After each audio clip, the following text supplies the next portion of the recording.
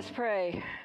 O Lord our God, we ask for your Holy Spirit to be with us and to show us and reveal to us this passage from Ephesians. And I pray most earnestly that the words of my mouth and the meditation of our hearts together will be acceptable to you. For you are our Lord and our Redeemer. Amen. When I was a little kid, we used to go to northern Michigan to a place called Mackinac Island.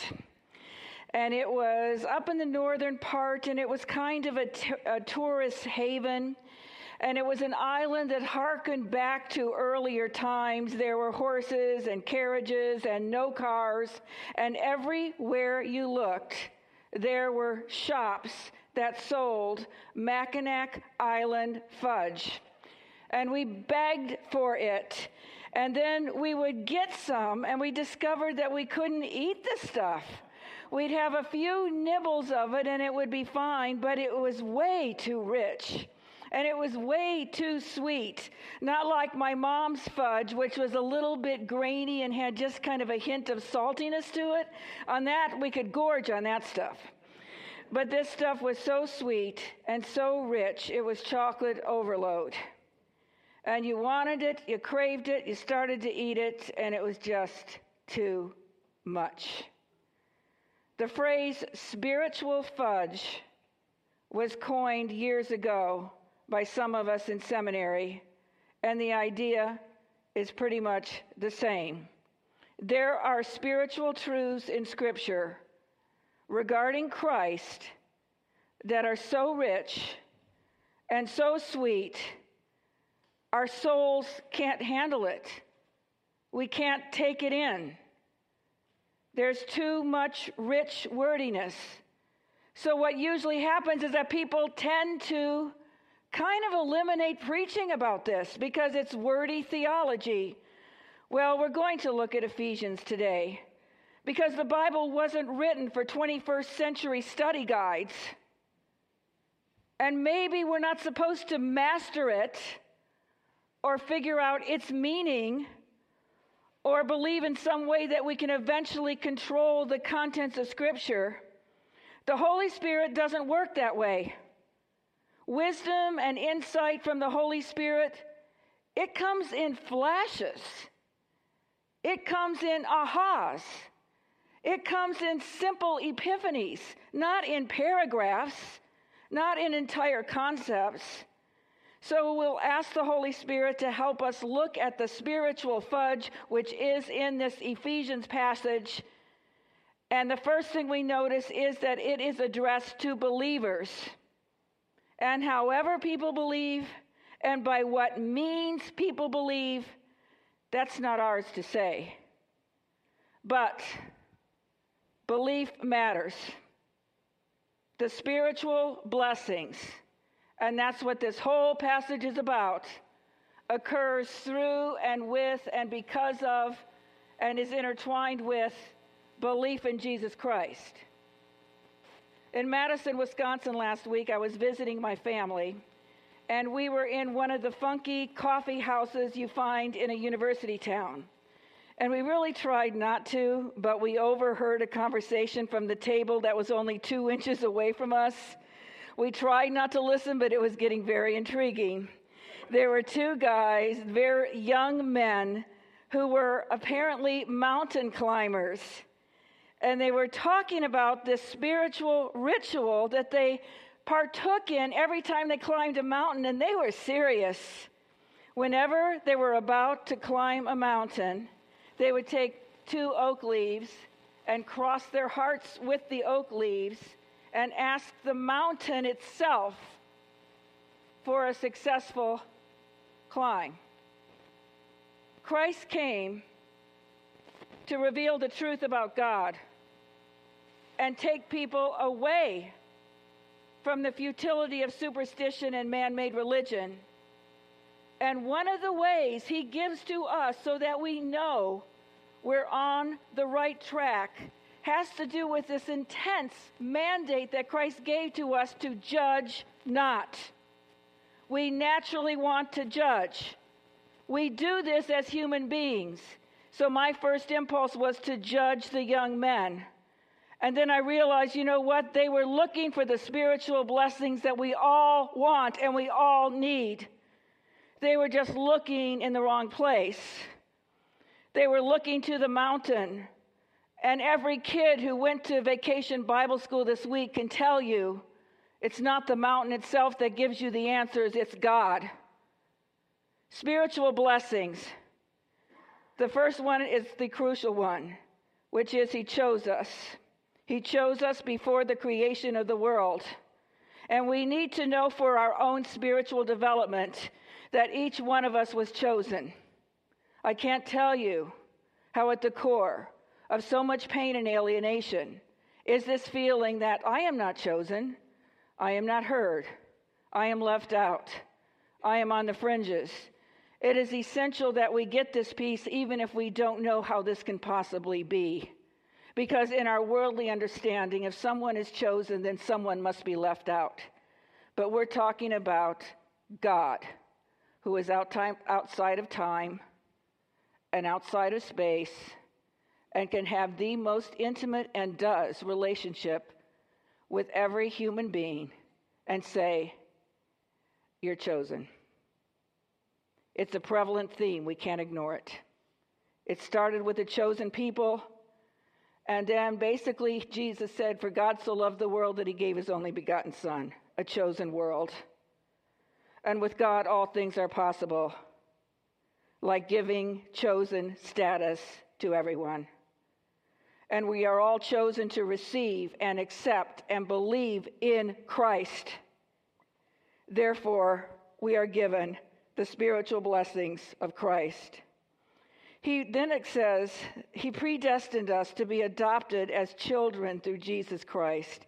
This is the great adoption blessing. Adoption as children of God is enormous.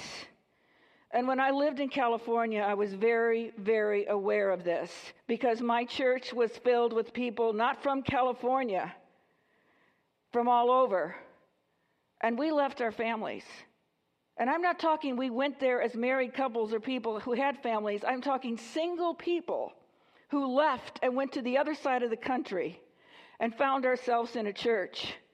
The extended family that the church is was so real.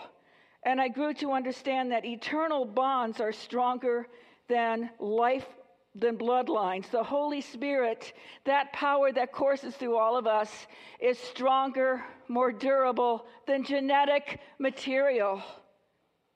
And then I learned in this place at Christ our King that it is possible to have both. To have your extended family who's also your spiritual family, your church family. But bear in mind, and we all know this in our heart of hearts, that it's our own relatives that expect us to be holy, meaning supernaturally good, and blameless. And we cannot achieve holy and blameless status according to this passage. It is a spiritual blessing, but we cannot achieve it. It's given by God. And if we think that this is attainable, we miss the point. He chose us to be holy and blameless through Him. Don't ask me how this works, because we know we're not. But there's an insight that I gained this time that I never had before. If He gives us holy and blameless status, then that is what we do for each other. You have your own histories, your own lives, your own world. You will not be blamed here. You have been set free in Jesus Christ. The rich spiritual fudge of this. We are redeemed by His blood. We are put right with God. And so essential is the truth of this that we have a sacrament on this table to seal it. Christ's blood shed for us is our communion. And He redeems us, which underscores profound forgiveness. And everything we've done and been, our mistakes, our sins, the evil we have confronted, will be transformed and is in the process of being transformed for his glory. He has the plan. He has the purpose. He has the cosmos, according to his good pleasure, which he purposed in Christ. And when Christ comes, our purpose is known. With Christ comes purpose. Is this too much to hear? Maybe. But we've got to hear it and not ignore what the spiritual blessings in Christ really are. He chose us. There is adoption, and it's ours. He equips us with the Holy Spirit. He forgives, he redeems, and he has given us a purpose. So good Christians everywhere look at the life of Christ and look at his actions and know that this is a good thing, and they want to follow, and that's good. And they purpose to follow his life of healing, of reconciliation with God and with each other. And people say, I can try this. I can try the way of Christ. But then we go to his own sermon, what he preached from the mountain, the most potent words arguably in the New Testament, the Sermon on the Mount. And he says, blessed are the peacemakers. And I can't tell you how many times I'm actually haunted by that, because there's a part of every person that does not want to be a peacemaker. Let me set them straight. And let the chips fall where they may, but I am going to say the truth. Do you realize how antithetical that is to Christ? For the first time ever, I am wondering if our church might be getting a little bit into politics, and we do not do that. Not taking a political position, but we are so inundated by people of both parties who have a way of being that is so antithetical to the Sermon on the Mount that we are bombarded to the extent we think maybe this is the right way to go. Blessed are the peacemakers, and then listen to the rest of this. For those are the ones that will be called the children of God. But these rich words from Ephesians are so rich that we need the Holy Spirit to help us take them in, to point to the one who created a sea change for humanity, spiritual blessings that transcend everything that the world gives. But there's another piece to it. These blessings transcend everything that the world takes, because he is the truth, and he is the way, and he is the life.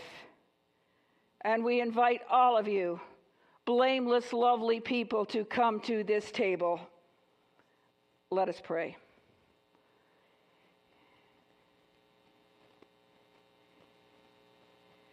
If we have the guts to really look at what you're telling us to be and the spiritual truth of who you are, precious Lord Jesus, transformation in ways we never dreamed is ours. So be with us as we partake of the sacrament, and help us to know the flashes of truth are enough. You are our Lord. You are our Redeemer, and we love you, Jesus. Amen.